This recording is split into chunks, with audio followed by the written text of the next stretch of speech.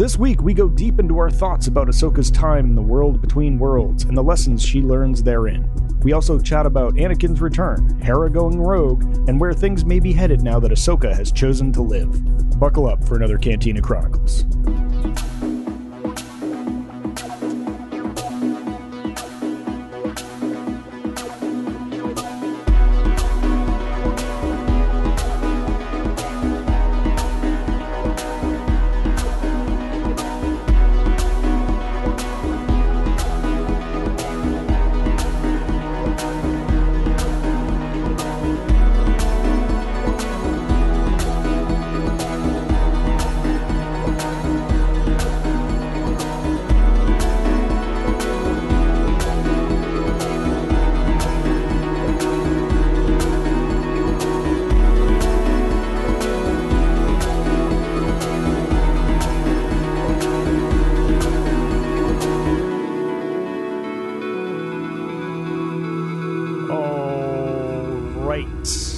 Welcome to another week of Cantina Chronicles.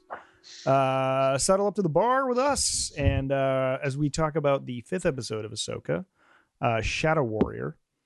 Adam, welcome back. Grant, good to see you, buddy. How's it going, guys?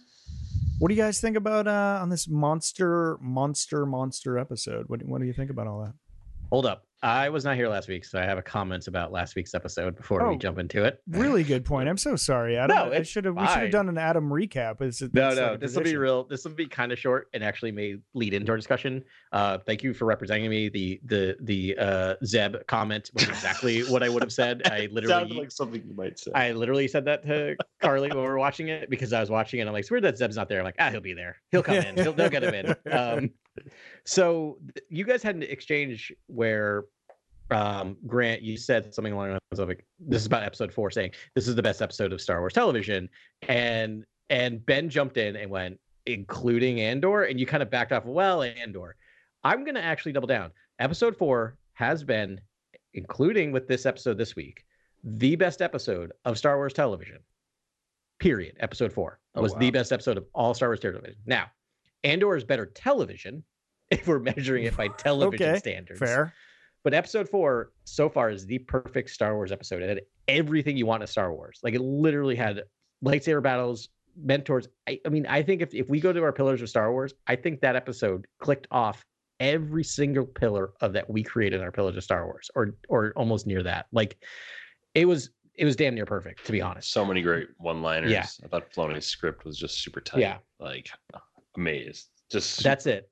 Yeah. I think episode 4 is going to be overshadowed by episode 5 for understandable reasons. And we'll talk about episode 5, but I don't want us to lose sight of episode 4. I think episode 4 so far, and probably, I mean, I'm just going to guess with the next 3 episodes left, is going to be the best episode of the season. I think that episode was amazing. It was just one of the best. Is the most Star Wars I ever felt in a series. Like, I was just blown away by episode 4. Anyway, all right, that's all. two great duels, doing parallel action with fighting and just having such strong duels one after another. It was just really cool to watch. And it didn't feel like it was trying to like ape Star Wars in some ways that I feel like we occasionally get. I mean, it's Filoni. He understands what Star Wars is, and he was able to put it on screen again. Yeah. I had a talk with someone about that recently and kind of defended the world between worlds, because I feel like really what that concept is sort of a new piece of lore for the story. And I think we love Star Wars so much, like especially A New Hope and the original trilogy, because the Force feels new. The Force feels fresh. It feels like a new mysterious part of the story that we don't have all the answers to, and we're exploring, whereas the world between worlds feels like a new sort of like environment, a new part of the lore that kind of makes everything feel fresh again, which I think is cool. And you have to expand, you have to build. I think Adam and I were talking about this before, where I'm sort of, I don't know, like usually I just let a new Star Wars wash over me and I like love it. You know, like that's sort of my superpower, is the suspension of disbelief.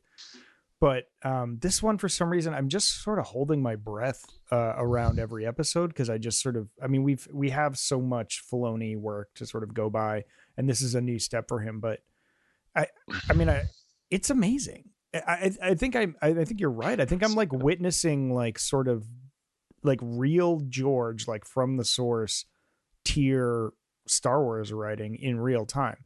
It's just weird that it's you know, it's papered over with the modern shooting techniques that, you know, so it looks like in the modern style of you know, of Mandalorian, really, and using the volume, which I mean, I think I'd like to talk about at some point, because I feel like the original trilogy was darker. It was sort of like space is dark and you're just sort of lit by the cabin lights, but they do a lot more in the daylight now, like in real space. And so it's a little jarring. But even like, you know, there's something about the like starship decks that it's like, it's a little too bright for me, which is, I'm taking this into a nitpicky thing, but like, other than that, it's like, it's the story is fantastic. It's like, it's cryptic without being confusing. It's you know, it has all these fantastic like slow moments. It like all the like interstitial scenics and like starship landings are just tone perfect for like original trilogy Star Wars, and even prequel trilogy Star Wars. It's just I just don't think my brain can reconcile that I'm actually getting it, because I never thought I'd get that tone again. No, you know? it's very true. And it's one of those things where to be honest, and this may take us down another corridor, when they announced that Filoni was getting his own movie, I was a little shocked by that, right? In terms of like, you know, where he started out and other stuff. I am not at all. It's one of those things where they clearly saw what he was doing on Ahsoka and was just like, yep. And I can totally see that. And I'm going to admit, I think it's important in this world that we all admit our biases. I have a anti-Filoni bias that I've been working against, and that's mostly because of all of the toxic fandom stuff sometimes surrounding him, that he does nothing, I think, to fuel. Does he have toxic fans around him? I thought I was the toxic fan, because I feel the same way. No, it's about the because every single clickbait article is they're gonna fire Kathleen Kennedy and put Dave Filoni in charge of everything. Please. It's this. I mean, someday maybe, I don't know, but like no, not soon. I don't think so. I don't think he wants it. He doesn't want that job. He wants to create. He doesn't want to be the person. Right. So they have a perfect team. I mean, 100%. If you look at some of the documentary that they made about the show. Oh, I didn't watch that. Is it? Yeah, that little 7-minute thing. It's worth watching. It is. It was great very collaboration. Yeah, it's really a nice Master and Apprentice with him and George, and some other Masters and Apprentices. It's really well done. That little was thing. Kathleen in it too? Yeah, I think yes. She's had a little. Yeah, she was one of the talking heads. Okay, but she wasn't one of the Masters or Apprentices. No. Which I don't think she would put herself. I think she would have said no to that. That's not how she sees herself. I mean, Kathleen Kennedy gave us Andor, so I praise. She's given us everything. She's given us everything. Like we know that we're all good here. It's just the toxic fan base was going real hard with that stuff with Filoni as the savior, and this is like, and it just is like. Yeah, and he's just exactly. He's a white dude. And so anyway, but I've let that go even before I think Ahsoka started. I let that go. Just like, well, if he's good, he's good, and I'm not going to let the other people. I'm not going to like dislike him because other people I don't like him. Yeah. If you can parse that out, because he again, I just gotta start this. He's never done anything to bring that onto himself. Like he's always talked highly of Kathleen Kennedy. He's always talked about highly of the process of everything George, else. Very respectful of all the people he gets to work with. And it's definitely, his style is like, it does feel a little lifted from the animation of Rebels. And I guess Clone Wars too. But the VFX are exquisite now. Like they're really like, I don't know if they, again, like it just seems like they're always elevating the like production value on VFX and in animation and everything else. But the VFX, like the ghost looks amazing, the Purgles look amazing, the scenics, it's really easy, except for the cabins of the starships. Which I'm gonna stop harping on right now. It's gonna get too well lit. There's like too much light.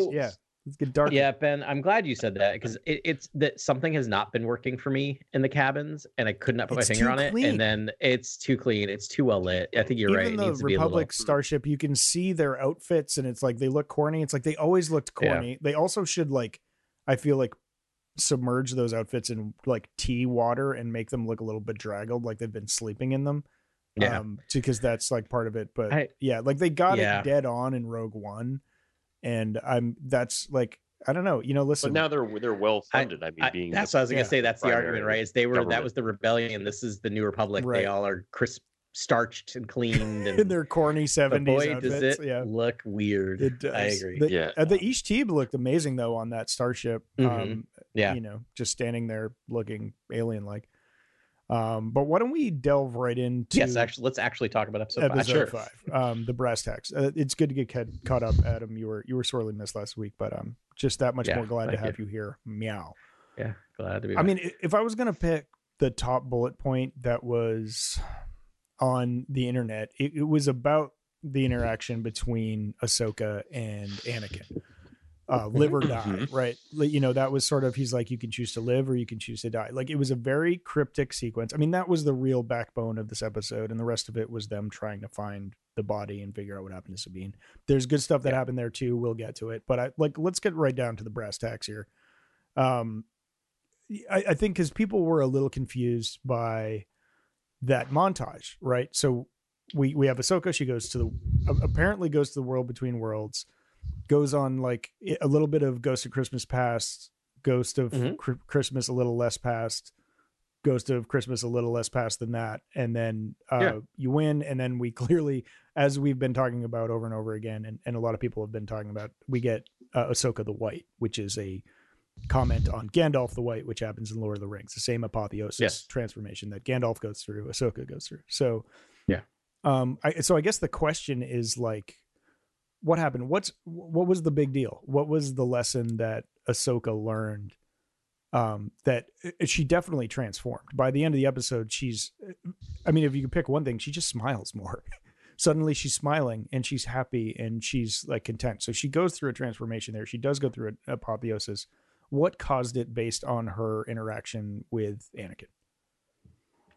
Oh, I mean, again, pretty subjective, lots going on, but I always boil this down to, I think it's a very similar lesson to what Luke got on Dagobah when Yoda's kind of riding his back, telling him about anger and how it's quick to join you in a fight. Yeah. And live or die. And sometimes Anakin in this vision is saying they have no choice but to fight. We have to fight. And it's so interesting because this is a side of Ahsoka I don't think we really got in Rebels or Clone Wars, which is I guess a side of the story or the theme of her character that we haven't gotten, which is like she is forged by war. This character is forged by war. Yes. I almost think if you made A New Hope today, there would be a lot more talk of war and how Vader is forged by war and how these characters were the Jedi, wartime Jedi, and what that means, and sort of we're finally getting that. I teared up when we went to that first battle of Ryloth, and it was like that just beautiful Japanese woodwinds and like the chimes and Anakin in the fog. I was like, this is powerful stuff, and this is the kind of the angle on Anakin I've never seen before, and an angle on Ahsoka I've never seen before. And again, I think it was a lot. It was really just about life is a struggle, and what do you do during that struggle, and the conflict within. It's a lot like Luke and Vader on Endor, and I sense the conflict within you, and I know the Emperor hasn't driven it from you yet, and sort of Anakin saying, I'm more than just Darth You're Vader. so close. You're right there. Stuff. So that's what I got out of it. It's to me, there's a quote that it is not in there that was in here, which is, the quote, the famous quote, let go of your hate. Yes. Yeah. It's let go of your past. Yeah. That I feel like is what was argued, because there's a moment where she is talking to him when he turns to Vader, where she just goes, where he does this thing is like, you're carrying me in you, and you're carrying all of the teachers before me within me, right? Like that's the whole thing that she talks about. He talks about, and then she goes, and that's when she goes, even like you turned into Darth Vader, all of that, and he goes, but I am. And she goes, I was forged by war. And he goes, you're so much more than that. And then that's when she says, you were this whole horrible thing. He's like, but I was more than that too. Yeah. Right. Yes. Like, I think it's this important thing of like, you are not defined by your worst actions. And I think the reason why she's Gandalf the White at the end of this is because she's let go of her baggage of the guilt she felt about leaving the Jedi Order, the guilt she feels about not stopping Anakin, like all that stuff's removed from her. And now she's a Jedi. There's a moment like this. All I thought about this whole thing was when Kanan is knighted in Rebels during a vision. Right. Yep. This was her knighting. Yeah, she's it was a walked knighting. out of this as a full Jedi Knight, even though it wasn't put out on Front Street. That's what happened to me in this episode. She is Ahsoka the Jedi Knight. That's a beautiful read. Both of you guys, that's fantastic. And I think that echoes exactly what I was thinking. I looked at a lot of theories on, not a lot, a few. I dabbled and like listened to what people were talking about it because I wasn't really sure how to process it myself. But that's sort of where I arrived. And actually now listening to you, I think that this might be answering the question of what is a Jedi and the paradox of having a lightsaber. It's like, you have to fight. That's part of it. You're always going to have to fight to live if you want to be a Jedi. And yes, she was born. So what are you going to say, Grant? No, I would push back on that just a little bit, given that this also kind of reminded me of when Vader is pushing Luke and mentioning Leia in the throne room fight in Return of the Jedi, and pushing Luke to then become the aggressor, and in that making him fight in that moment. And I think there's just one more layer after that. In which I'm getting there. I'm getting there. So I think there's two main lessons here. And I should have scaffolded better that way. But I think there's two things, because there's really only two flashbacks and then the Vader fight, right, that happens here. So the first thing is her trauma and her growing up, and he's like, this is how I trained you. It's like, this is your training. She's like, this isn't what I trained for, but he's like, this is your training. He's like, I'm teaching you to survive. And she's like, well, what if I don't want to? He's like, then you'll die. Like, this is him being like, listen, I'm keeping you alive, and I'm teaching you how to be the best warrior you can be. And this is, and he explains actually literally, and I didn't know if it was like some sort of parable, but he echoes what we've learned recently, that the Jedi are malleable, right? They serve whatever purpose. And he's like, I'm not what Obi-Wan taught me to be. He's like, when we grew up in peacetime, and he taught me in peacetime, but then we had to become this thing. And this is what it is. And so I'm just going to keep you alive. And that's my main focus. And then we get her in the Siege of Mandalore, right? And it's something else. And I think this is the second main point, is that she's afraid that she's of what he became. And it's the Vader part. And he's like, is that what you're worried about? And, and it's sort of like, he's like, you're afraid of being Vader. He's like, then you've learned nothing, and we need to start over again.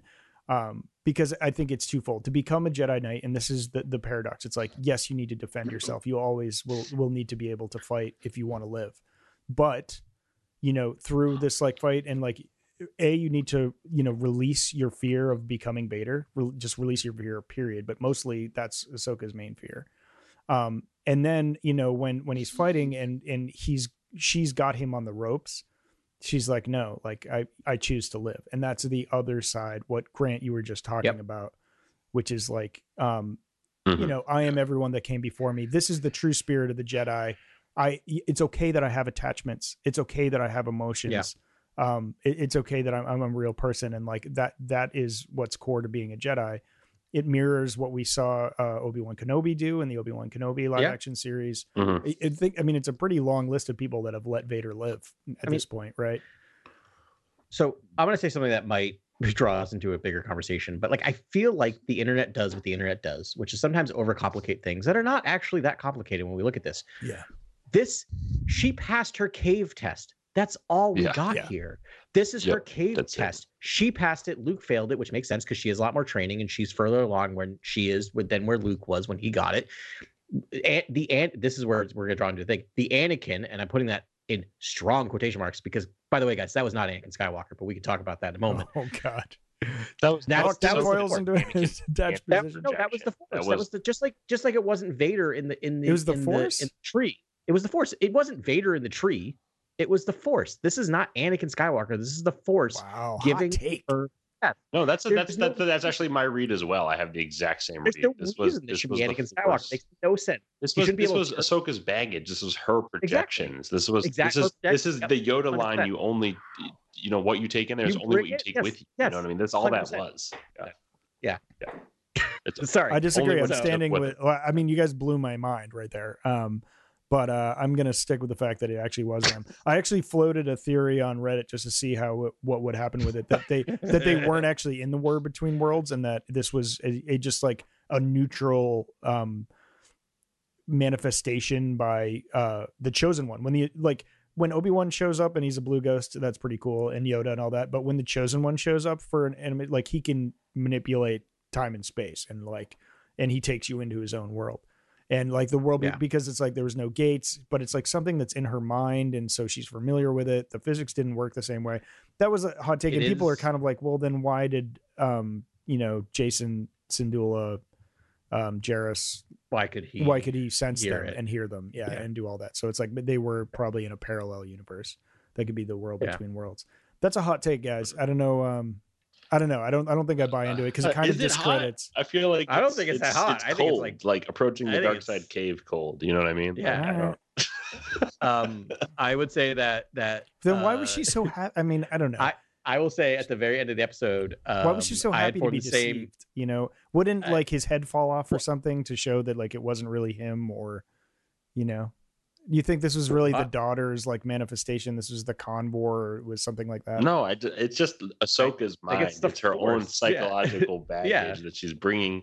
She basically has a near-death experience. But why are you going to discredit Anakin Skywalker's like vision appearance and just be like, oh, because she's traumatized by being raised during war and her master being having turned to the dark side in that fight, and sort of she also thinks she might. And Baylan Skull in the last episode is like, you and your master became more dangerous than we could possibly imagine, and like you're a product of destruction and chaos or war or whatever he says. And I'm just like, and then so I think she is contemplating that. And she's also, what's interesting about that last episode was episode 4 was she draws the saber first, fighting Baylan Skull, which I thought was kind of an interesting characterization of her. Jedi at all. Yeah, it wasn't Jedi at all. And she Shin Hati against the Rock. Like she really needed to you had mentioned was becoming this product of destruction. You know what I mean? Yeah, she used the dark side, and she saw. And again, the last thing she saw was what her student did. She knows her student, even though she doesn't know. She knows her student. She knows or knew that she was losing Sabine, right? So her whole Force vision or her whole Force trial that she put herself up against was about masters and apprentices and becoming and accidentally passing along bad behavior to your student, right? So like she had to let go of that baggage too.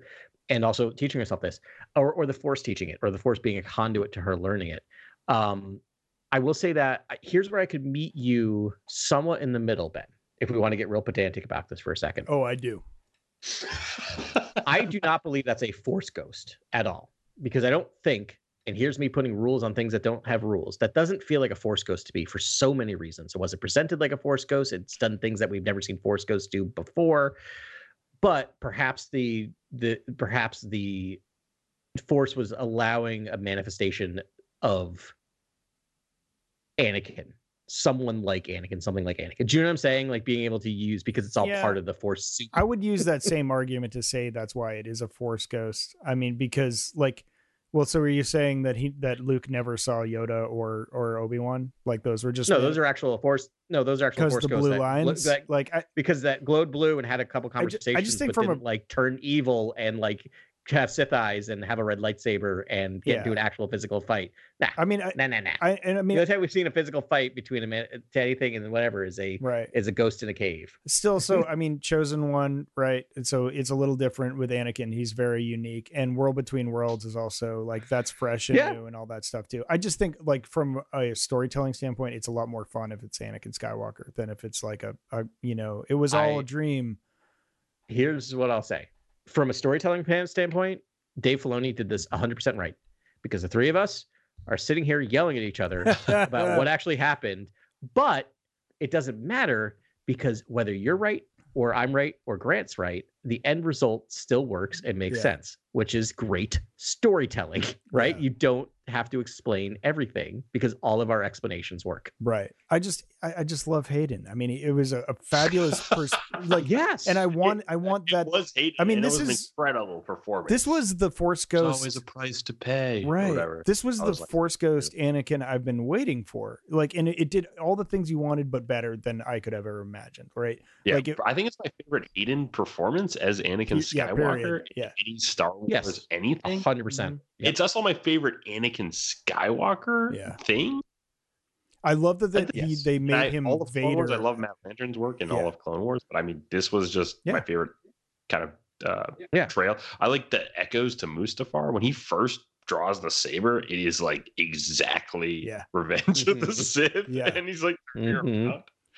Yeah, I mean, and there was so much like a great callback. She's like, "I will not fight you." He's like, "I heard you. I have heard that before," and that was just like a great. It was a great like Yeah. Return of the Jedi callback.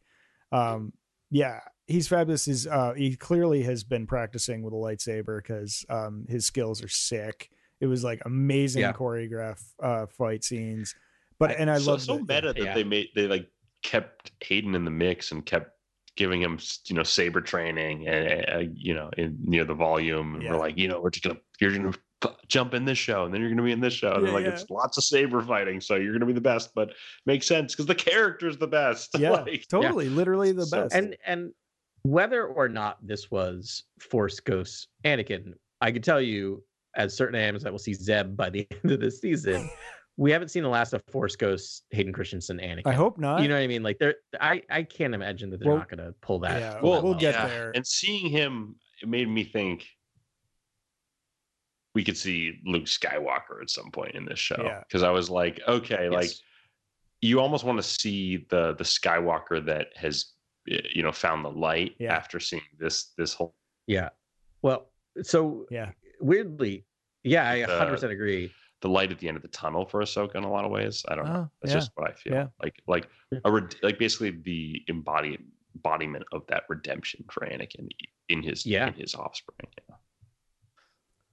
Yeah, I mean, that's the thing. As much as I really was looking forward to this, we've talked about it before. It's like we really need an Ahsoka Luke conversation. Yes, that's a little more than just like, hey, about the child, which makes sense. They had a conversation about Grogu, but they also need to have a conversation if they haven't already, and if they have, we need to see it.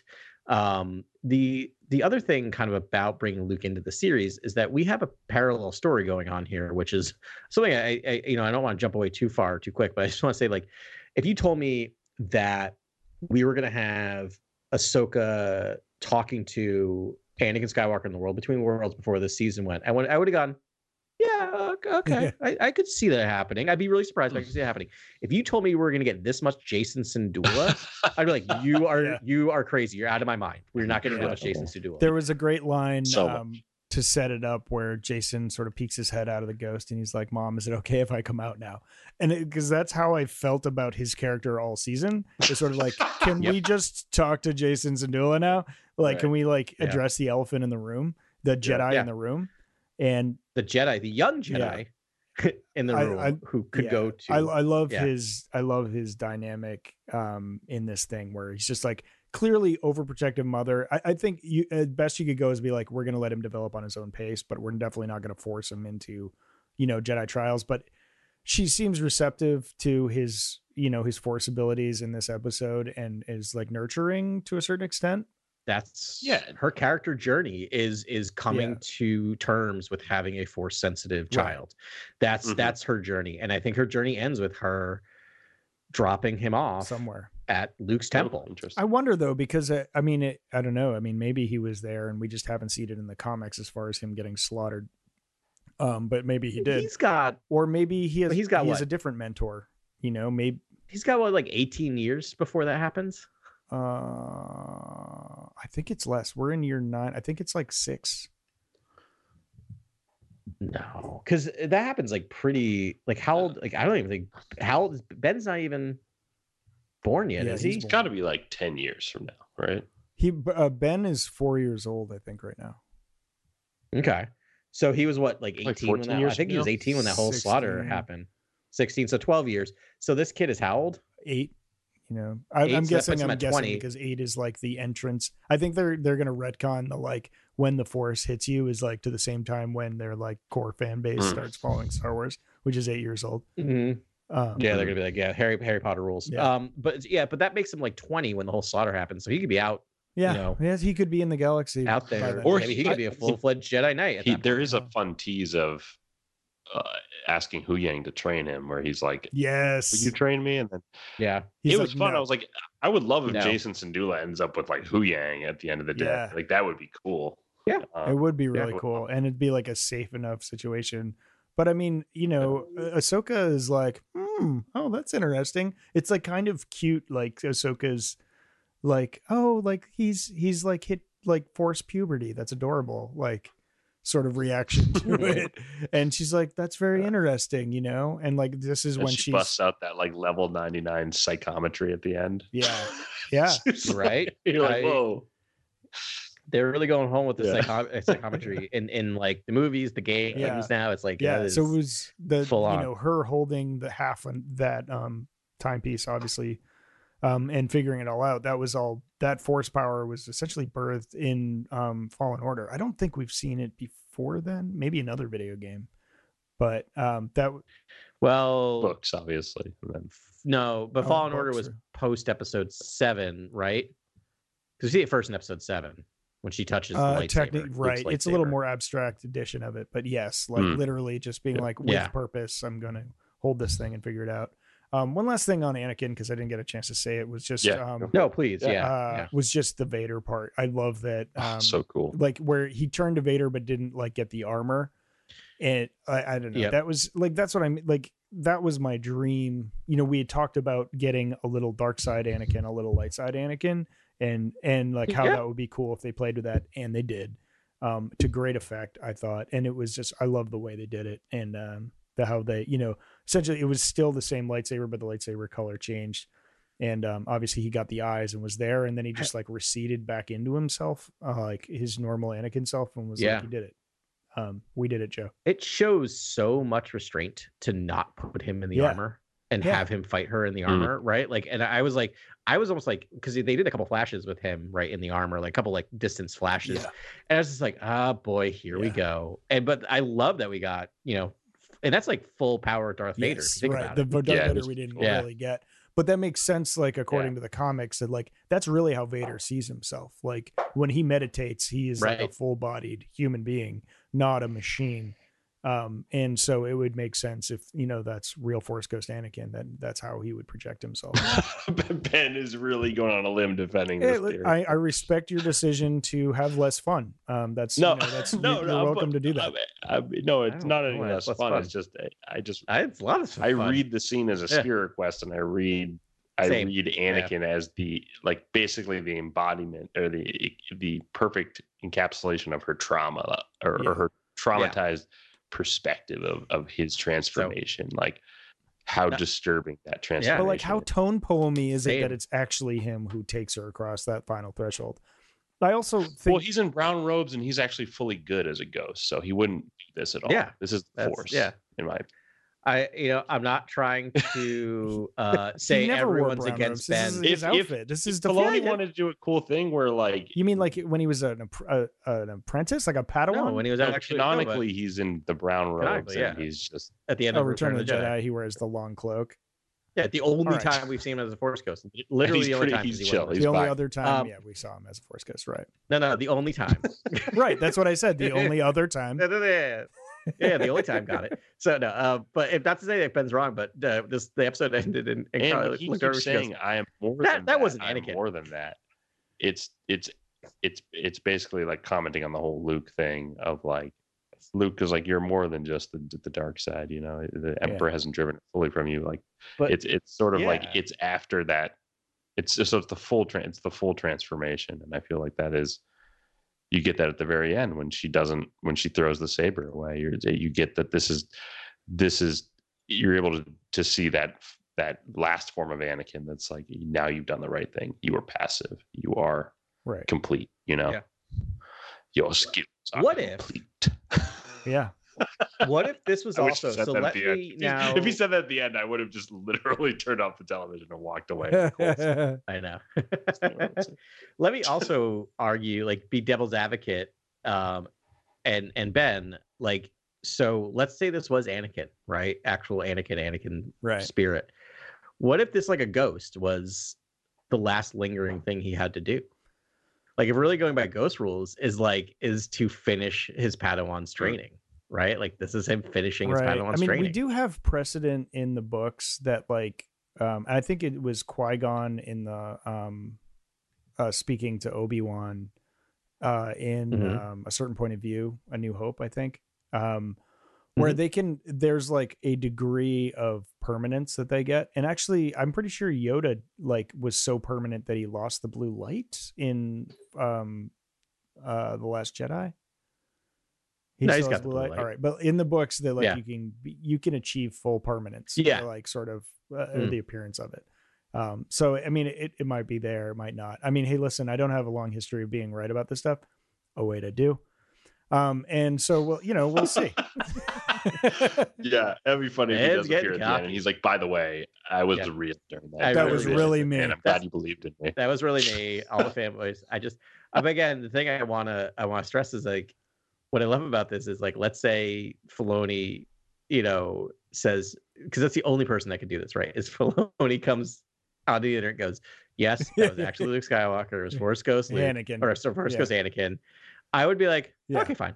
Yeah, Does that make sense? Like, it doesn't. I ruin know, it and for I'd me feel at all. bad Like, about it's making still, fun of you like, guys, but like, really, I should really let you guys know. No, you should totally hold us to task if that's what happens. But I also feel like, knowing him, he's just going to be like, well, it's really up to your interpretation. Yeah, right. We'll see. Yeah. Anyways, it was a blast to see him. It's just like enchanting to see him. Yeah. there.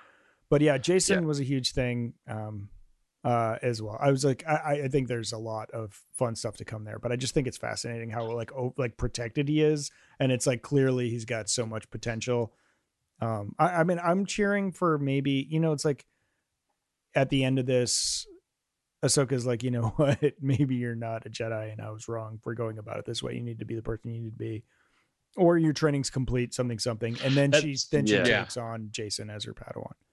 That's what was so interesting to me is I was dead wrong about the Anakin scene and what would happen.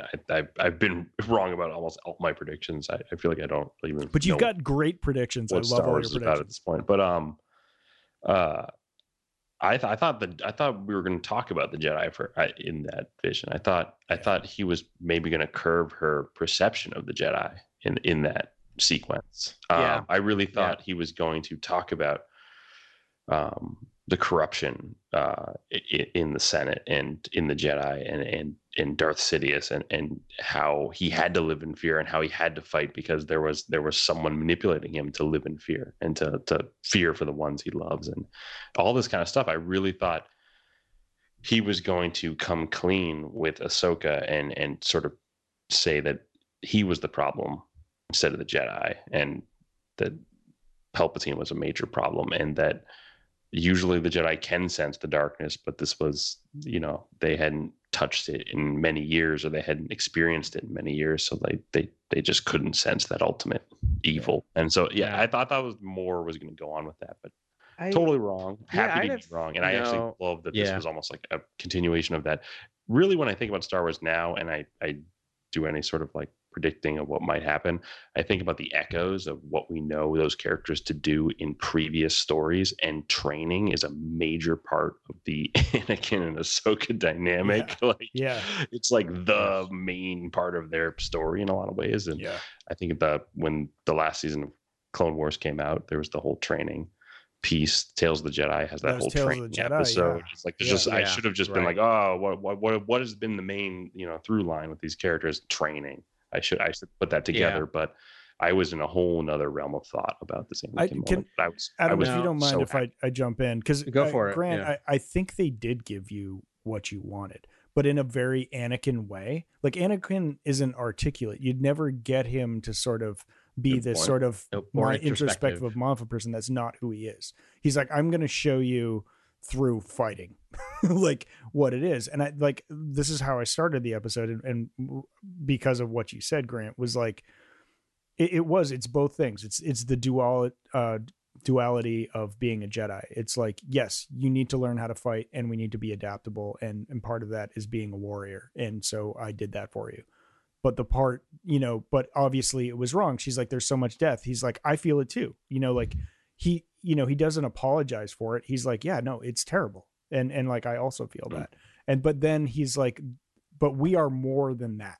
Like, we've always been more than that. And it's incredible when to me, real Anakin, thinking about his past, he doesn't even really think about the Vader part, because it was like, that was a necessary part of the Force and what he had to do. And when it came down to it, he remembered that he's a Jedi, and he was a Jedi at the end. And, and it was just like, oh yeah, that whole, that rough patch I went through as Darth Vader. That genocidal rough patch. But I thought there was more of a defense of sort of wartime Jedi versus Jedi during peace. I think as Right. he even mentions Obi-Wan was a Jedi during peace, and he almost says you have to, live or die. You have to fight. If you don't fight, you'll die. All this kind of stuff. Um, to me, it was more of a. To me, it was Ahsoka's projection of Anakin, and so Anakin wasn't there to offer any new revelations. So when I was making my predictions, I thought, could this possibly be Anakin? Are we going to get new information from the character? In the afterlife that, and is he going to give that crucial new information to Ahsoka to change her mind about the Jedi? But if in my interpretation of it, it was basically Ahsoka dealing with her demons, and that's all that was in a lot of ways. And so I just don't think any new information was provided. Yeah. I think because it wasn't Anakin. Also, and Adam, I promise I'll let you speak eventually. I think that there was another like sort of ancillary mission of this episode, which is to sort of get you up to speed on what happened in Rebels too, and sort of set the table for like their dynamic and what happened in Clone Wars for people that are just watching the live action series. Yeah. So they were doing a lot of beautifully work. done too. Like, so cool to see that her master was Darth Vader, and to see that they were. She basically came into her own during wartime, and became a warrior, and under this shadow warrior, this person who's slowly turning to the dark side. Yeah. And I love that, obviously Star Wars is all about people kind of fluctuating between dark and light, and other people vying to change people's alignments. Like Vader in, Empire Strikes Back talks about Luke being powerful and wanting to turn him to the dark side through action, through threatening him, through attacking him, through causing struggle and conflict within, so then he turns. And so this is a very real thing in Star Wars, is people are swaying back and forth between these things. Yeah. Throughout all of it. And that definitely was, I thought that was the fear of the vision almost. I thought that's what the vision was about in a lot of ways, was like in all of this fighting, Ahsoka's stayed strong and stayed in the light, but we see her slipping and throwing Shin Hati into a rock, and then, igniting her saber first when fighting Balin. Like, Ahsoka is becoming more of the aggressor. She is slipping to the dark here. I think that's what Filoni's trying to show us. Yeah. Which kind of caught me off guard as a kind of like loyal Clone Wars Rebels fan who has watched all the episodes. Like, this is a side of Ahsoka I haven't seen before. She's usually an extremely measured warrior who is always very much light side. And so it's interesting that he's kind of painting her dark side in the beginning here, and then just to flip it immediately and do this whole light side ramp up, which is confusing to me. I was like, it's an interesting structure, but it's almost like comes out of nowhere for me. But ultimately, she made the same. She had the same evolution that Obi-Wan Kenobi did, even though Obi never really slipped to the dark side, but he was still like, no, I'm a Jedi. This is the right thing to do, is like, I just need to immobilize you and leave. And then Luke Skywalker obviously is like, refuse the dark side. And like, no, I'm a Jedi. Like, those are the two guys that get what the real core of being a Jedi is. So it's like, we didn't get more of it, as much as I would have liked and you would have liked, as far as like explaining that, but I'll take it. Obi's whole thing is, I will do what I must. You know what I mean? Yeah. And like, that's his whole thing. Like, he'll draw second, but he'll draw last. You know what I mean? He'll end but I think that's I think that's going to be Ahsoka as well. Like, I don't think this is I don't think this is going to get as clear as a clear of a pacifist message as we did at the end of Rise of Skywalker, of all things, right? Which is just not a single like lightsaber blow against the Emperor, right? Like, but she's gonna draw that lightsaber again, those lightsabers again. She's gonna take down Balin Skull. It's like it's gonna happen, but it's gonna be in defense of something, right? Because like, that's the thing that's always important, is like, these are weapons of defense. We use these for defense, and that doesn't mean necessarily defense of yourself. It could be defense of the galaxy, defense of a planet, defense of the Force, defense of a child. Like, it could be anything, right? So like, and the whole live or die thing, again, to me was like, Ahsoka's not been like, I don't think it means necessarily like, okay, let me back up for a second, because the whole thing is about fighting, right? Fighting is struggling is fighting. Fighting doesn't also necessarily mean physically taking a lightsaber and killing someone. Right. You can fight to live by just mentally fighting, right? struggling, trying to survive. The live or die thing to me was more like, you have not been living, Ahsoka. Like, you have been just in the muck and mire, depressed, doing this. Like, the first time we see her in the show, she's alone. Yeah. Still living in your ship. I see. Yeah, living in a ship. Yeah, like she is not living, right? And I think that's more of the message is like, you need these attachments. Like, I think that's literally what is part of what Anakin is saying is like, when he said I'm more than that. And I think what more of that is the human Anakin we got in episode 2, when he was rolling around in the hay with Padme.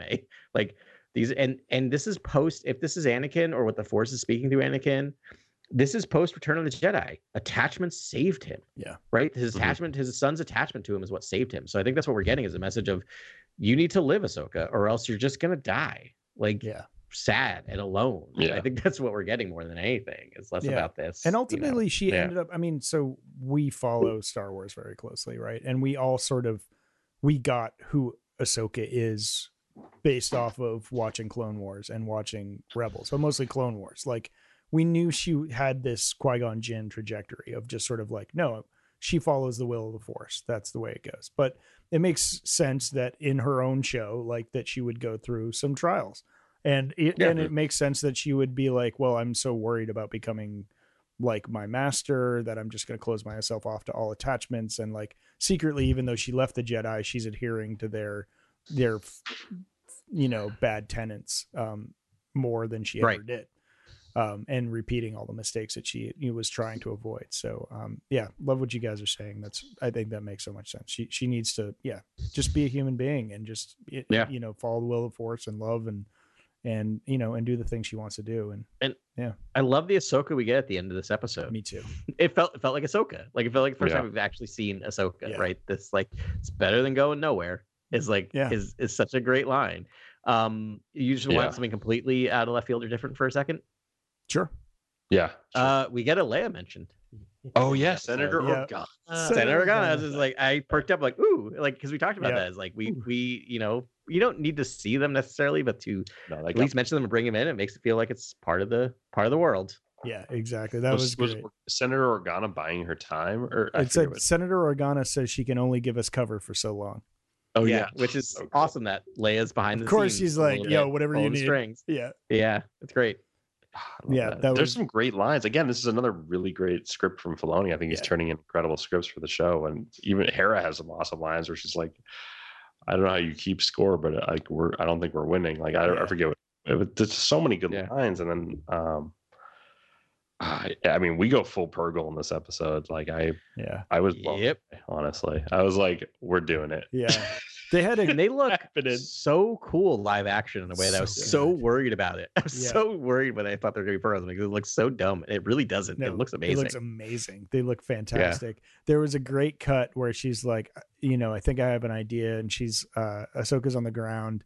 I think maybe in her starship or in front of it, and she's looking up, and they see the Purgle sort of where she's like trying to figure out how to follow Sabine, and she looks up and she sees the Purgles, and then there's a cut to Mon Mothma talking to Hera in a thing, and Mon Mothma's and Hera's first line is, "You can't be serious," and it's like sort of like answers the last scene we saw, but then but she's talking about how have Thrawn in custody, whatever's happening, right? Yeah, she's like, "Oh yeah, do you have Morgan Elsbeth in custody? What have you done?" And so like Hera's got a tribunal ahead of her, which is interesting, and she needs Ahsoka's testimony. And I'm like, I don't need to see that scene. I'm good. Like, let's just go to that. And like, what's so exciting about the show is we get to talk about the prospect of going to a new galaxy. We've been talking about this for years. We've been like, we want to see a Star Wars show that gets to spread its wings in a new environment, a new world, and we're getting an all new galaxy here. And so this might be exactly that, a fun new sandbox to bring all of our Star Wars toys to, and just go full on, all new Star Wars. Yeah. Unless there's no such thing as the Force in this galaxy. Right. Which is what we're thinking, right? We have a big theory that and I have another piece or something. Another piece of evidence sort of fell in front of me today on my second rewatch here, or my first rewatch. Because why wouldn't Ezra have thought of just hitching a ride with the Purgles back, like jumping right on him? Right on. I mean, if he's being held captive by Thrawn. Right, and he's plugged into a Adam's machine or theory, something. if Adam's long game is correct. Yeah, here. I mean, I guess, but like, if he has the Force, like, how much can Thrawn really do to him? If he has the Force, can he communicate with the Purgles? But if he doesn't, he can't communicate with the Purgles, and he's really just stranded. Yeah, no, I love this idea of there's no Force in this galaxy. Is there? This could be the introduction of, and my brain fog is popping up. No. Maybe, but I hope not. No, Heir of the Empire, the little things that block. Oh, Islamari, right? I mean, those so were in galaxy creatures, though. I mean, you guys have said they were. but oh yeah, there's I think it's like Dryden. But that's old canon. But I mean, so like, they lived in the galaxy with the Force, so. Oh yeah. Yes. But not canonically yet, right? Not yet. Oh, no, right, not canonically. So you wanted to bring them in. This might be where you bring them this weird extra galactic thing that can block the Force, because that seems like it always felt weird to me that in this planet, in this galaxy, you could just go to some random planet and there's something that's just like makes you god tier level against the Jedi, as opposed to you have to go to another galaxy. You have to ride space whales to go to another galaxy to get these things. Right. Like, it seems a little bit more complicated and I guess less feasible for a lot of bad guys to just go utilize immediately. So so what are they going to have to commit? Is Salamari genocide in order to get off? Like, that seems sad. No, just get out of the new galaxy, and destroy destroy the ship, and you're good. The other Thrawn's dead. Yeah. The other thing that I was like seemed a little short sighted was that, like, Ahsoka's like, we're just gonna go and figure it out. It'll be great. And she has like a quarter of a tank in her like ship. Well, actually, oh no, she was kind of fueled. No, that's Carson Teva pressing his fuel reserves. Yeah, right. But also, the Ghost, like, they were all I'm like, there's no gas stations in the next galaxy, so they'll figure it out. That's the logic I was not thinking about at the end of that. I was just like, the whales are going to get them most of the way. I know. Only I would be like, well, where are they going to get the fuel for their ship? Yeah. Where's the coaxium? I'm sure Thrawn's got an operation. Yeah. It's like the Henry Plainview of Mercury. He's like, build a whale farm. Good Plainview reference. I'm glad you wrote that in. Yeah. This is Ezra. It's my son. Now I gotta watch that movie. Sorry. Yeah. No, it's like now it's just like anytime that's invoked, I'm like, now I got 3 hours ahead of me. All right. So you mentioned Carson Teva. Oh man. How do you feel about Carson Teva? I mean, like, we're getting a lot of Carson Teva airtime. And like his, are you kidding me? The comedy points for Carson Teva are like 10 out of 10. I know. I know. So it's like, would there be like? I feel like his like differentiator is that he's brutally honest. He's just like, he just tells it like it is. He's like I need to stall, so I'm just going to tell the truth. He's kind of an obstructionist though at times, or I'm just like where Hera's like, well, I don't care if people know about me out here. That's maybe a problem I could welcome.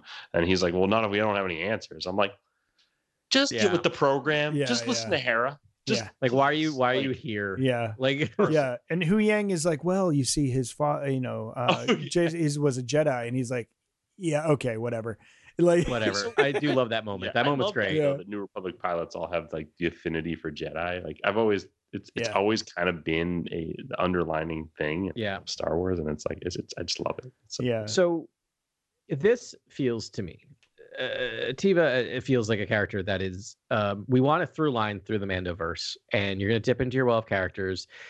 And if you need an X-Wing pilot, this is one that we can shorthand bring in, and he will do whatever you need him to do as a character. And he feels so underbaked at times to me. I'm sorry, this does not feel like the same person who did all of this stuff in the Mandoverse and like broke all of these rules, did all of these things to help the Mando, and now I was suddenly like shy about all of this. It just felt like to me he's like the Wedge though. He's felt like a completely different character. No, Wedge would never have said any of those things. Wedge would have been there. No, that's true. Would have been like, let's go. Never would have said, let's do it. Yeah. Wedge would have and that was what flight. Teva felt a little bit like at the end of the last couple of seasons of Mando, right? But I don't know, maybe he's like, because remember the whole thing was like, something's happening out here. No one's paying attention. Yeah. We have to do this. Right. Well, now they're doing it. Yeah. Now they're figuring out what's going on out here, and he's suddenly like shy. Well, he was there, right? I mean, he was part of the group that just like, committed whatever the thing is in military when you go against orders. But Yeah, he was there. He's just trying to be practical about. I'm sorry, he stuff. went Rogue, as in Rogue Squadron, even though this isn't Rogue Squadron because it should be Rogue he went Squadron. Phoenix. Yeah, but yes. Oh yeah, he did go Rogue. I know. All right, so this brings me to another point that's totally off tangent, but there's more rumblings on the internet where people are talking about like, how do we feel about recasting legacy characters with new actors? And I feel like we're getting closer to doing it. Like obviously we did it with Alden Ehrenreich and Han Solo, and like, the next Luke Skywalker, I think, will not be a sort of face grafted character. I think we might get like a real actor. No, it'll be what they did in the Book of Boba Fett. It'll be a face. I'm wondering. I mean, there's people saying, because Mark Hamill himself was like, why not just use that actor? He looks like me. Like, and he's like, there's no need for me to do it. He was one of the advocates for like, just like use a new actor.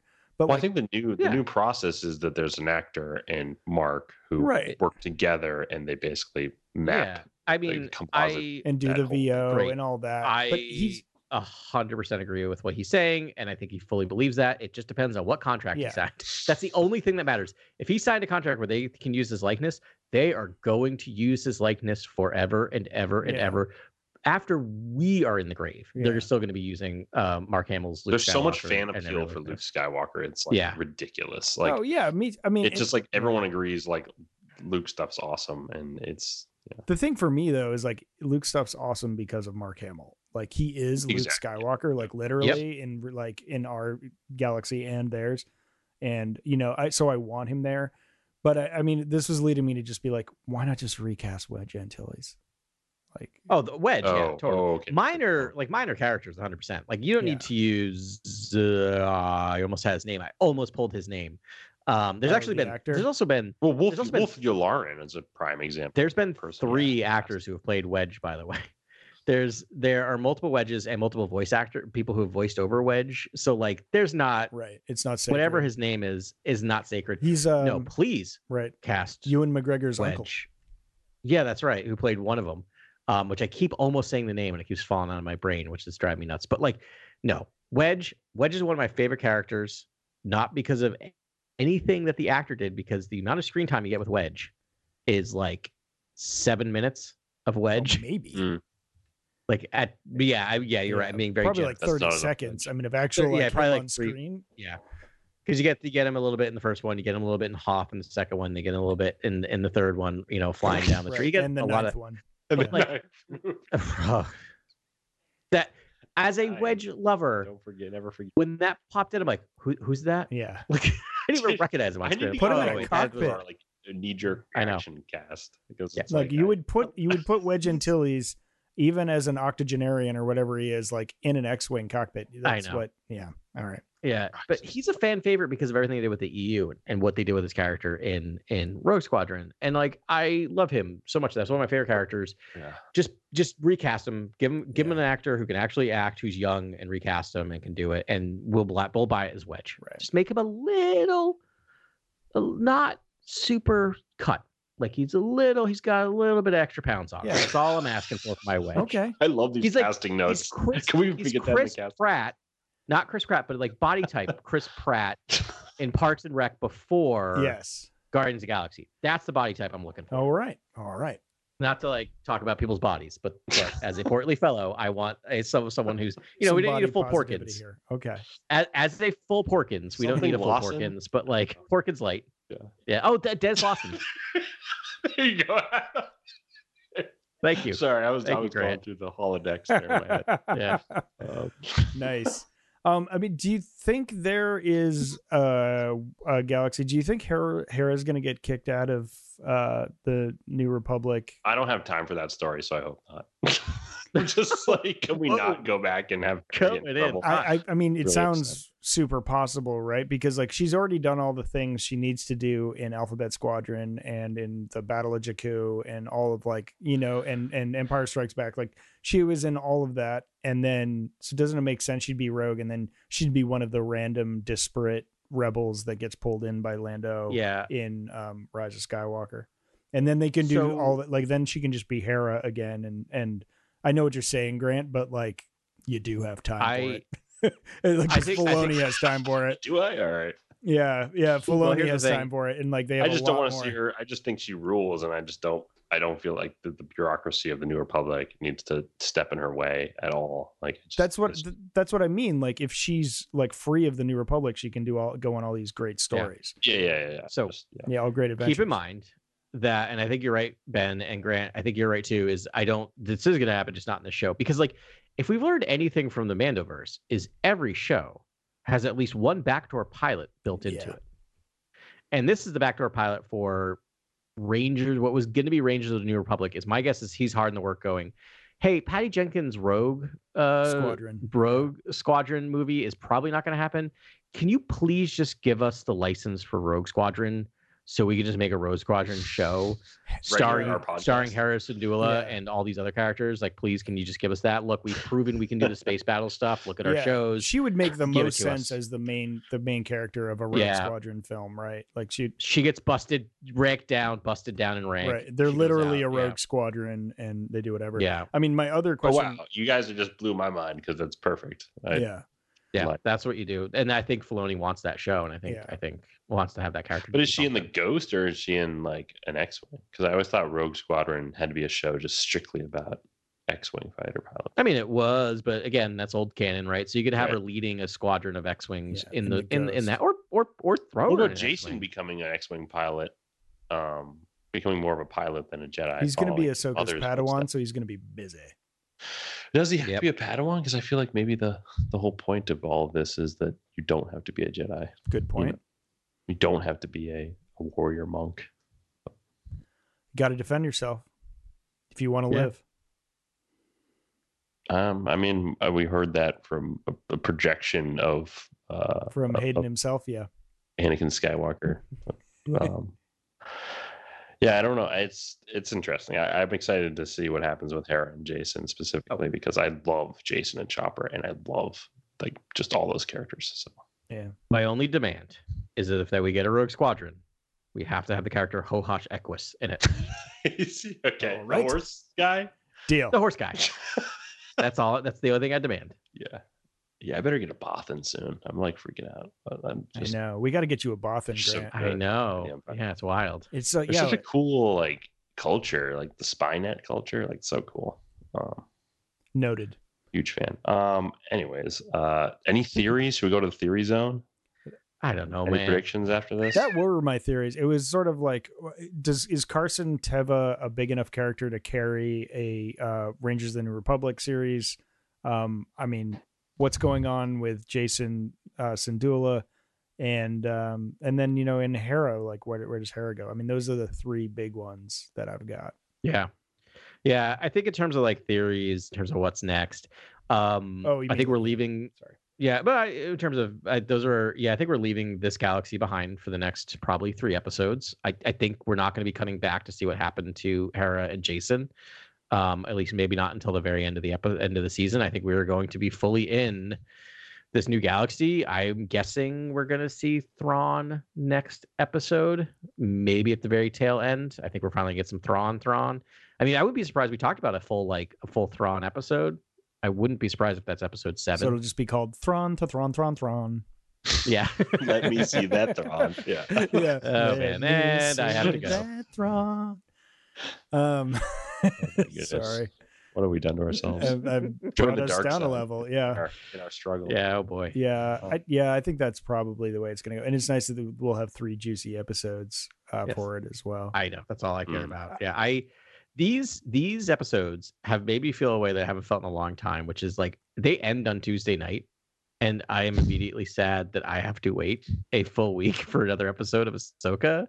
And I've been loving Star Wars shows, but I haven't really felt that in terms of just like, but no, what? Like, I'm like, they're massive cliffhangers too. It doesn't help the cause. And I've been not look at the massive cliffhangers. It feels like just one long movie, and it just feels like such a thing to say, but I haven't been really looking at the time of each show before it starts, which I have to start doing, because what happens is once it's moved past the half an hour mark, I'm just like, is this the ending scene? Is this the ending scene? Well, it's like, is this the ending scene? Where it's going to end? What's going to be the ending of the next episode if like the episode before this Ahsoka dies, and then in this episode we go to a new galaxy? Like the endings are just so strong. Yeah.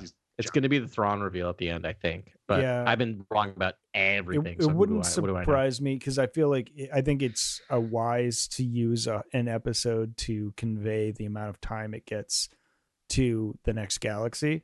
So it wouldn't surprise me if it's a very Sabine, Morgan, Elsbeth, that squad heavy episode, and maybe they do stumble upon Ezra and Thrawn. And then the other one, I had a wild thought that was like, what if, like, because Ahsoka doesn't know where she's going, and I mean, it's entirely possible she ends up someplace weird, and like, honestly, I'm here for that show, like just her with, I guess it's Huyang, just traveling in the mouth of Purgles around the like universe. That would be super fun, but I don't think we're gonna get that. Wouldn't make much sense to do that now with 3 episodes left. It's to just like button hook us and be like, oh no, because we know we Thrawn eventually. So I think they've got to get there. Yeah, I think so too. It's so weird because this episode felt like the mid-season finale, very much so. And then I'm like, wait, no, it's actually the episode after what would have been the mid-season finale. Now we only have 3 left. Yeah. I mean, but it would make sense for them to go someplace weird for one episode, right? And they're just like, oh no. Yeah. But like, and get into some weird event, like offshoot adventure, and then have to get back in a Purgle's mouth or something and figure it out. We've gotten that in most of the episodes, right? Most of the series with the Star Wars series, we get the one, which is now like Premiere Television does this. There's always the one episode a season that's like slightly off the main path, right? And we've gotten that with like every Star Wars show. I mean, Filoni might not like that and may just say, no, we're telling the whole thing. But I wouldn't be surprised, which is why I think we might get that Thrawn-centric. Yeah. I mean, just no one else. Like I said, on my Rebels rewatch, there was no fat on it at all. It was just like, dang, even the ones that seemed like the chopper episode that seemed like it was going to be that episode, it ended up being like central to them finding their base for the rest of the season, and it was amazing. It's wild. That rewatch, I was trying to put together a rewatch for Carly to be like, here, watch these 10 episodes, and I'm like, I can't do it because like. You would just be confused, like, why are they suddenly here? I'm like, oh, well, in this episode that had like him finding his leg, we found this droid. Like, it's just why everything served. Every episode moved the larger plot forward in some way, even if it was just minimal. It's wild what he did in that show. Yeah. Right on, man. No, sorry, the lightsaber battle just started on my rewatch, so I have to leave you guys for a couple minutes. Okay, bye. That's okay. No. I do think Ahsoka might. Yeah, I do think she'll probably fight Balin again. Skull. She mentions his name in the vision. I have to think that it might end similarly to this vision, basically, how she might just start dodging these heavy attacks instead of trying to block them and push them away. It's like when she just weaves out of the way of Anakin's lightsaber. I was like, this could be foreshadowing to how she gets to Balin. But does she kill him? Probably not. She probably doesn't kill him.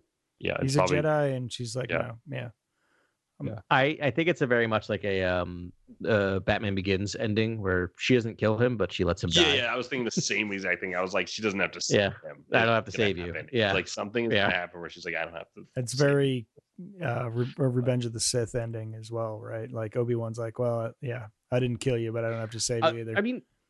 Or she redeems him. I mean, we could always go this further along the path that like maybe there's redemption for him, right? Like who knows? Or what's her name? Sure. Because Shin Hati.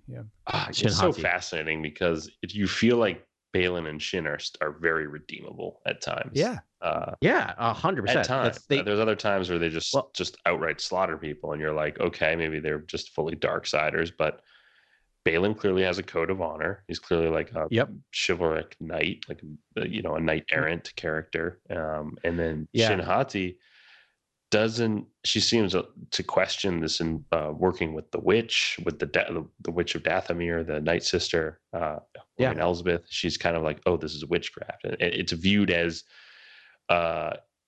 she's either fears it or she views it looks with down fear on it, and looks. Yeah, it's not Jedi. It's not. Yeah, it's tainted. I mean, that's what I like about this is like I don't want to open up a whole can of worms, but like part of the thing with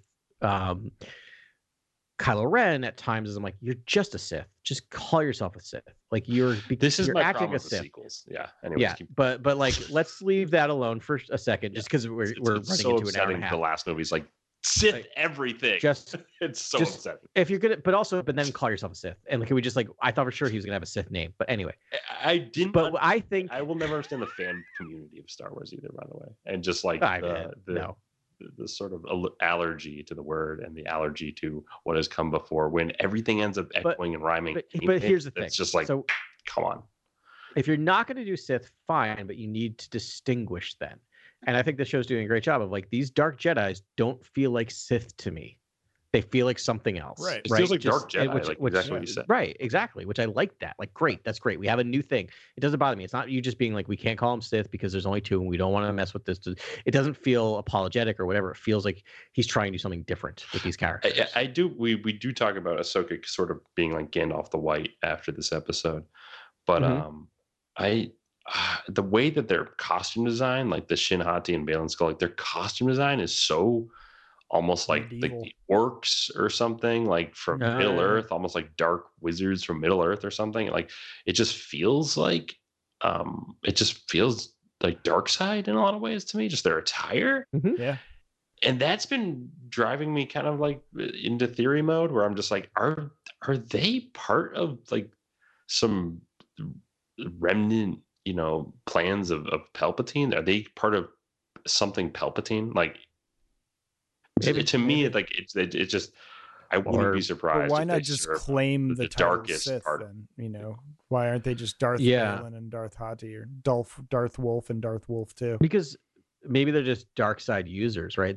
So in the old EU, like one of the last series was the reemergence of the Sith, who have been like stranded on this planet for thousands of years, which is just weird storytelling. But they somehow finally got off because of, anyway, it's kind of dumb.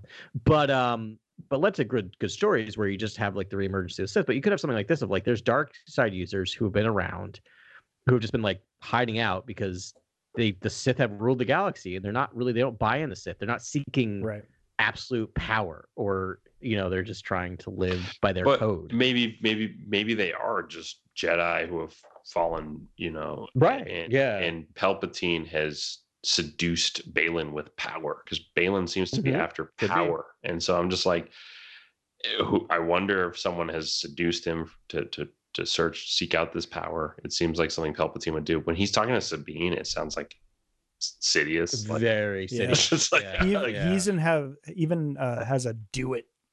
He has a do it. Yes. Yeah, he has everything in there. And your friends, we reunited with your friends, uses a lot of the same buzzwords that Palpatine uses to manipulate people. Yeah, and we know the contingency plan is Dave Filoni's in the Mandalorian is willing to, poke around in the contingency plan stuff. That's a lot of what's going on here. So like, it's a possibility, right, that there's something going on here that ties in. What if it's to bring back someone? You know what I mean? Like, like this is another thing. Darth Maul like, you know again. What I mean, like how have Jedi been manipulated in the past? They do form attachments, and Palpatine threatens that attachment, or offers an ability to save someone or bring someone back. The cloning process that's been happening in the background of all these shows could be another part of that coin to flip for Baylan. Maybe he's trying to get, maybe Shin's his daughter and he's trying to get the mother back or something. There's so much you could do that's really cool and interesting that ties him to the supreme evil in the galaxy, Palpatine. Yeah. Again, happy if he's a sellsword mercenary who's trying to reestablish the Empire, which is again, I just can't really connect the dots here. It's very confusing, but it's such a rich character that whatever they do, I'm here for it. Yeah, you know what I mean? Like I'm excited. But I trust Filoni. He's been masterful so far. I'm sure this is going to be a really fun character. I don't know how to say this without it coming out kind of dark, but like oftentimes when I watch someone's like a posthumous performance, yes, I think of, I can't get out of my head of like that person is no longer with us. That's super depressing. It's this role is so good. It's so good. I keep forgetting that he's no longer with It's us, like which the is Heath like Ledger thing. It's like such a potent yes, character that you're just that's like, a really good point. I stopped whatever, thinking about Heath Ledger like 5 minutes into that tragic. yeah, We lost yeah. Ray, but boy, did he leave a mark with this piece. Like, Yes, yeah. this is indelibly great what he's done here, and it's possibly one of the coolest saber fights I've ever seen. Couple The of them, dialogue is amazing. Even the psychometry scene in this episode, when she's just recalling everything Balin's saying to Sabine, it's just haunting and mesmerizing and super powerful. And he's so cool. He's a character who's as intimidating as Darth Vader, as knightly as Obi-Wan Kenobi, and yes, and sort of I don't know, just a kind of new flavor altogether. And so it's fun. You know, it's interesting you say that because originally Zahn, Timothy Zahn, he wanted to use a clone of Obi-Wan Kenobi as for Joruus C'baoth, and that was like, you know, he wanted to be that character, and they're like, nah, you can't do that. Oh, thank God! But it makes sense. That's like Peter David tried to use Peter Parker in Spider-Man 2099. It's the bad guy. Marvel said no. I'll take your word for it. I'm sure literally dozens of people know what you're saying. Well, Spider-Man can't be a bad guy. So it's just fast. Yeah, that's the whole thing. And so he couldn't. But I mean, it's funny that you say that because there are definitely Obi-Wan Kenobi vibes coming off Balin Skull. Yes, totally. Yeah. Really, and that makes me love him even more. I mean, you know, like the whole brainwashed Mount Tantus clone isn't really. It's not really a narrative. I'm getting it's not behind anymore. I just don't feel like it's been done. Yeah. And if it's being done, it's being done so well that it's being hidden and kind of woven in such a wonderful way. But it's not part of his character, right? It'll be a fun reveal, like as opposed to in the book, we don't know he's a clone. We kind of do. Like they say, like, when do we know he's a clone? Very we know early. He's a clone early. Very early. Thrawn's right? like he's a clone. Don't worry about it. Like in the that's the right. third chapter. That's right. And we're like, oh, okay. And so it like casts this pall over this character for the rest of the book. So, but that would be the fun reveal. It'd be like he was a clone the whole time. And, well, that's what's fun. Right. It feels like if we like backstory, having served in the Clone Wars, and like. The clone reveal only works if you feel like he's not a clone and he has this storied life. Like that's the only way it actually is interesting. Yes, right. Yeah. So maybe he is a clone because I still want my outbound flight reveal. Like too. I love that it's so vague about him serving in the Clone Wars and it being vague about like him being vague. It's because his memory's not quite there because he left on outbound flight halfway through the Clone Wars and like he just stumbles across his corpse. Yeah, like. In one of these episodes, and just the mind f that would do to him, right? Like he just loses it. What if there's hope for Joruus C'baoth in this show? Like the outbound flight's still out there, and maybe that'd be fun. That'd be hilarious. Yeah, because then you could cast old wizard. You know what I mean? I don't know. Like that's exciting. I think that was what was cool and jumped out at me with those books. Is sort of like the old sage. You know, almost like a crazed, good version of Palpatine, or not good. Obviously, Joruus was like a villain character in the piece, but it's like he seemed like chaotic neutral in a lot of ways, but also very controlling. But it's just a cool character. It's kind of like a nice opposite to Palpatine. Indeed. All right. Well, if we press stop right now, anything else y'all want to talk about? Because whenever I hit stop on the record, that's when Grant always drops like 10 more like amazing theories on me. You got anything else kicking around the skull there, Grant? Thing. I think I dropped the Luke Skywalker. I just think that with that vision, there'd be some fun. It's a fun way to marry that to a Luke Skywalker moment if you towards the very end of this season. Yeah, I mean that could be the way it wraps. Is sort of like. You know, maybe she tells him about Jason or, you know, something, you know, like that. And they have a little conversation. I think Jason meeting Luke Skywalker would be awesome. Yeah. Right. He's like super fan. That would be so great. Oh man. Now I'm like, what if the cut to black end of season is her walking into the camp and going, we need to talk about your father. Cut to black. Yeah. I mean, because like Filoni's been hitting all the major beats that I've wanted to hit, and especially with the Anakin Force Ghost. That's definitely a Force Ghost and not like something else. You just the way that was done was like exactly what I like, but better than what I even hoped for as far as that interaction. And in what you're saying, Grant, it's like, I didn't even know I wanted that, but you're right. Like now with, having more time with Anakin, her to have a real conversation with Luke and like how she looks at Luke now and what his journey is, that would be a really fun interaction. I just, the thing about Filoni is watching the show is just like the word, the phrase that keeps coming to mind is light touch. He has a light touch on all this stuff in terms of just like not heavy handed, right? Like really like, which is like, I'm a little surprised by, because like the cartoons are cartoons. The cartoons can't. He gave have us light full touch. Matt Lanter like Anakin Skywalker. So that's not really a light kind touch. Of, No, but in terms of like, they could have had this very on the nose, heavy handed speechifying, which they didn't, right? And then like, and Mandalorian, I love the Mandalorian. That is not a light touch show. No. Yeah, you're right. It just kind of beats you over the head with it. Yeah, it's fun. It's Galaxy. It's an adventure of the week. It's the Blind Swordsman. Say, right? You get to that point. I think I like how everything's kind of drenched in that samurai genre in this show. Yeah, and it's not that boisterous classic kind of Star Wars fanfare we usually get. It's sort of like very samurai, and I'm here for it. Like I love it. I just love the title card. I love the music. I like listen to the end credit music like all the way through. Me too. It like crushes, like at the end, it like hits some sort of like Leia motif at like the end, like Leia thing. It's just I don't know. I'm just in love with the show. I think it's just, I love listening to the show. I think the sound design, sound mixing of the show is like on a level. No, I think so too. Especially the Vader stuff. I was like blown away. Just him just flickering in and out of Vader, and I don't know, all that stuff was so cool. The clone troopers running by. Rex. On the pod. Rex. Said the word Rex. Like, yeah. Cool. Yeah. Great Rex cameo where he's just in the background, but you're like, that's Rex. I mean, yeah, we all did, I hope. Yeah. Oh yeah, totally. I was like young Ahsoka the entire time. Shout out to the actress who played young Ahsoka. I thought that again, this is the best Hayden performance as Anakin Skywalker I've ever seen. And I think that's due to some of his scene partners. I think Rosario absolutely crushes it. I think young Ahsoka absolutely crushes it. That give actor has to work off of.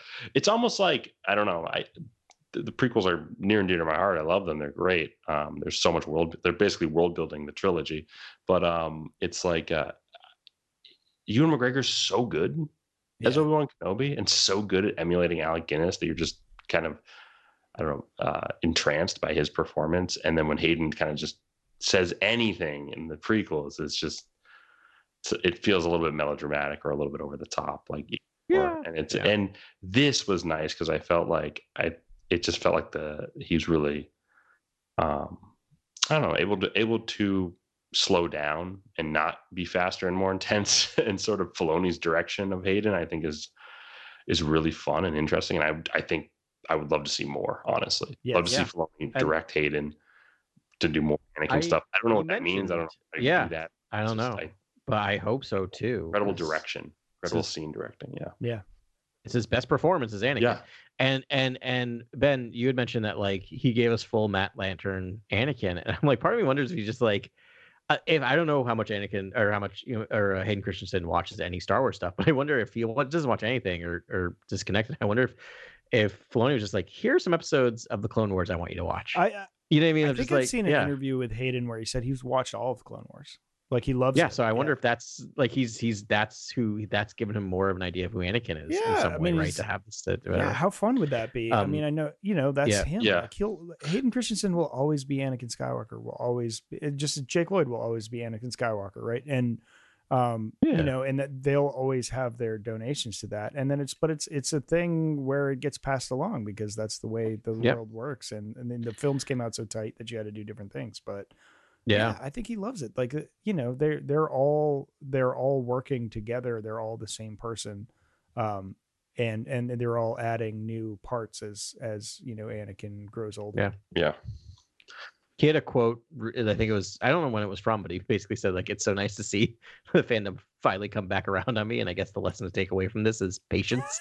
Right. So Yeah. it's a very, but it's a very Jedi lesson, I mean, right? that's Like, like- he could have taken, yeah, yeah. no, he could have been very spiteful about it, but he's like, patience is important. Like, just like, dude, yeah. that's a great bit. That's a Yeah. really great meta Yeah. bit. I mean, that was like what Obi-Wan was telling him a million times. Right. It's hilarious. Oh, it's Yeah, so cute. exactly. It was No, great. It was. We'll always have the his other thing I performance, was, and that's the important know. thing. It's just so and great. so will he. Yeah. Yeah, and which is awesome. The other thing I'll say is just because we mentioned her, the actor who played young Ahsoka also played young Gamora in Infinity War. So Yeah. she's She's quite good at interacted playing. with arch villains before.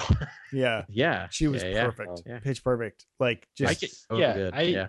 Yeah, and when it comes to the Anakin performance, just one last note, it's like I really love that Hayden tries to match the cadence of James Earl Jones when he speaks. Like, Yeah. there's a price to pay. Like, Mhm. there's hope for you yet. Like, he says it Yes. slower because he's He trying does. to match the cadence and rhythm of James Earl Yes. Jones. And I think Hayden is actively trying to do that.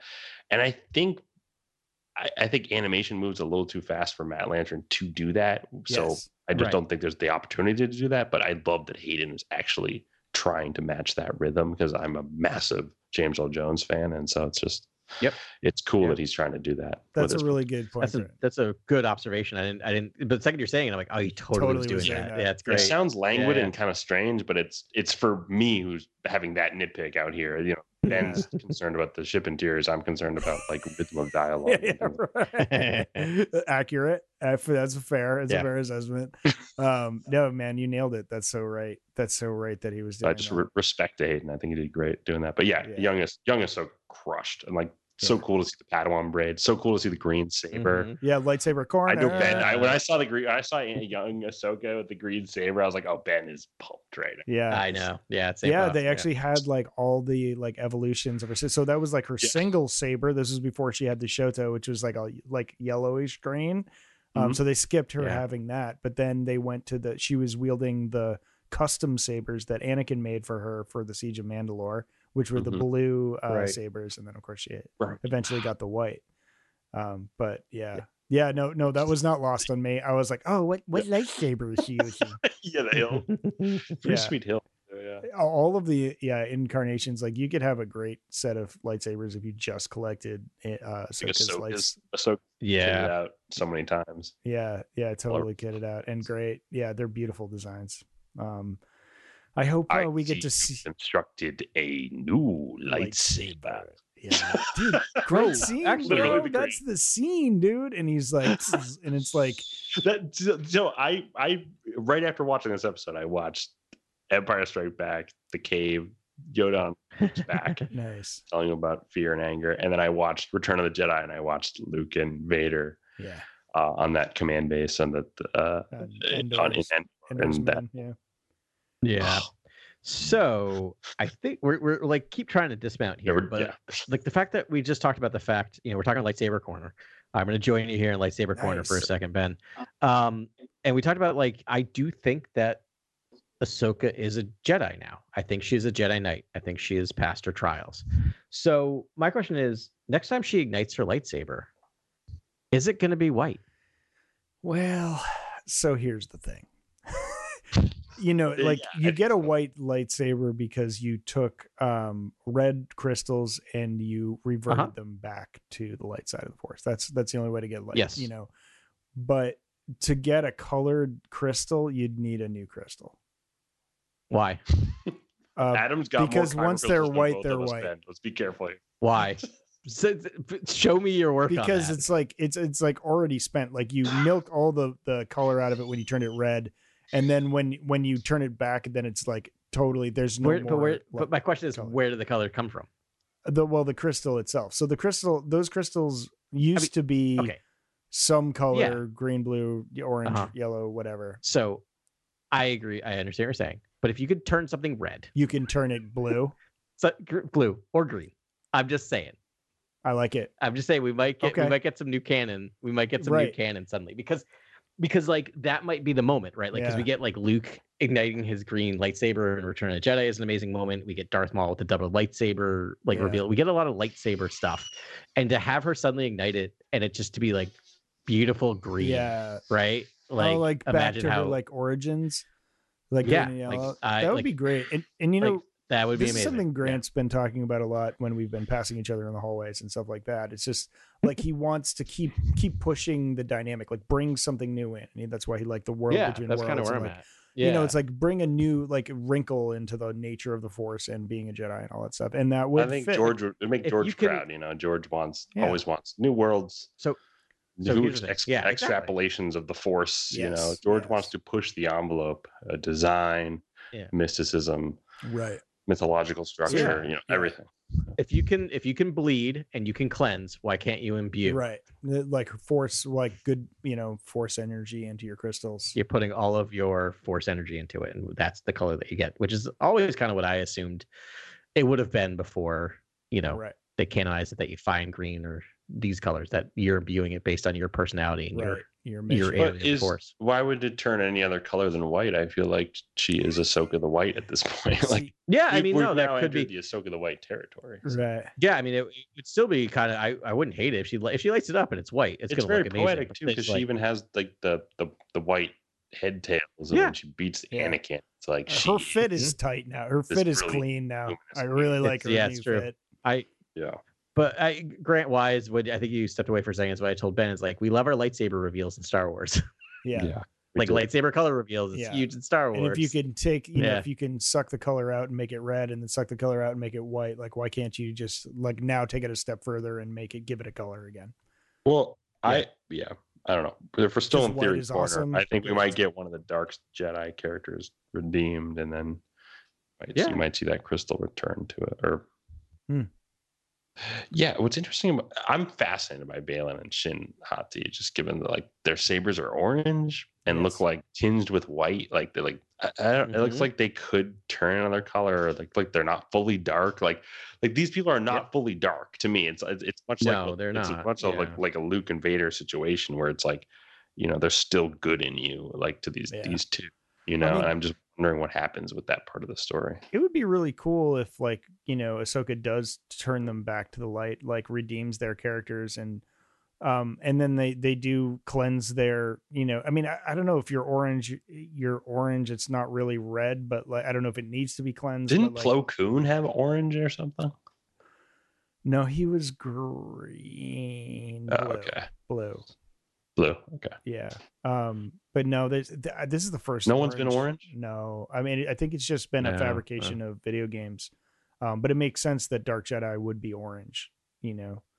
To me, they're like furnace, like smelter, like fire orange, though. They're not like, it's pretty just close. Orange. It feels like it's dark. I don't know what it is, like an industrious feel to it. I don't know what it is. It's strange. They look great, but it's really tough to tell. Like I was really looking in episode 4 between Merrick's, definitely has a red saber, right? Versus Maruka's red saber. Sure. Like they're orange, and I'm like, there's a difference there. It's super subtle, but I mean, they could turn white. It's like, and maybe like Baylan Skoll perishes, you know, saving, you know, fighting for the cause and being a Jedi again. I'd love to see more Shin Hati, you know, doing things on the light side as well. Like she seems like a really fascinating character. It seems like Sabine might learn this lesson not to kill Shin Hati or something. Yeah. When she does get the upper hand. I think that might be. Yeah. That was kind of my takeaway. I think I texted you guys. I was like, I think this might be something that Ahsoka passes on to Sabine, because if you watch that episode 4, Sabine is just like revving to get in that fight. If anyone needs that lesson, it's Sabine right now. Yeah. And which is weird because like Ahsoka was so like obsessed with not falling to the dark side, but she was really kind of casual with Sabine. I don't know if it's like that's because she just doesn't trust her.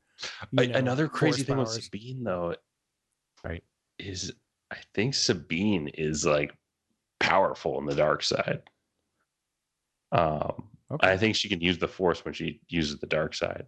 As just the theory I have. That'd be interesting. Okay, that'd be fun, interesting. I like it. Yeah. But not light side. That'd be wild. Yeah, almost like it's a dark side thing or something. I'm trying to think of what maybe think that. I guess when she's fighting Kanan in Rebels, she's kind of goes like full aggro. Yeah, when absolutely. her family is brought up, and like she's super powerful. I'm like, she's almost like when her emotions get stirred, she is incredibly strong in the fight. So I'm excited to see that happen again. And definitely when they have the blind sword fight, she actually gets a couple hits in against Ahsoka. Yep. You know, but it was because she was like getting angry. And right, and then Ahsoka knocked her off balance. Yeah, she was finally doing a little better, but it was So, yeah. All right. I think we did it for this week, guys. There's I'm sure we could bleed more out of the stone if we really tried hard, but or not even tried hard, just kept talking. But yeah, exactly. I think that's a full episode. If someone didn't call it, we could go for another, I don't know, 17, 18 hours. So if you're listening to this, we appreciate you waiting 6 days after the episode launch to catch up on us on what we had to say. We greatly appreciate all y'all. Next week we got another banger. Episode 6 should be amazing. Can't wait for that. Man. I'm looking forward to talking to you then on another edition of Cantina Chronicles.